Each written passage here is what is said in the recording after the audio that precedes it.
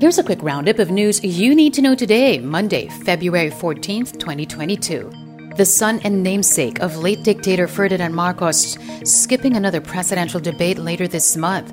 Ferdinand Marcos Jr. will not attend the debate hosted by CNN Philippines on February 27th, citing a conflict in schedule.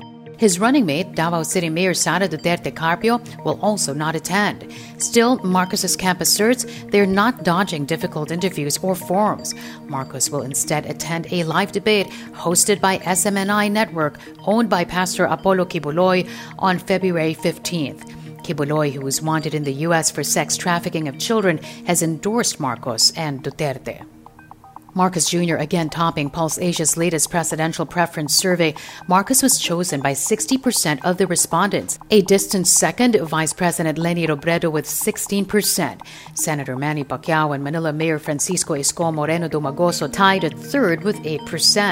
4% of the respondents preferred Senator Panfilo Lacson. Marcos's running mate, Duterte Carpio, also led the vice presidential survey, getting the nod from 50% of respondents.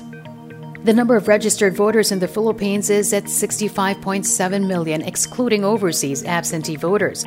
That figure is 6% higher from the 2019 midterm polls and up 21% compared to the 54.36 million during the 2016 presidential elections. Calabarzon is the most vote-rich region. Cebu is the most vote-rich province, while Quezon City has the most voters among cities in the country.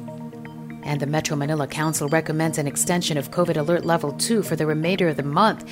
The mayors say, although the region's COVID numbers continue to improve, they still want to see a further improvement in its risk classification, which is currently at moderate.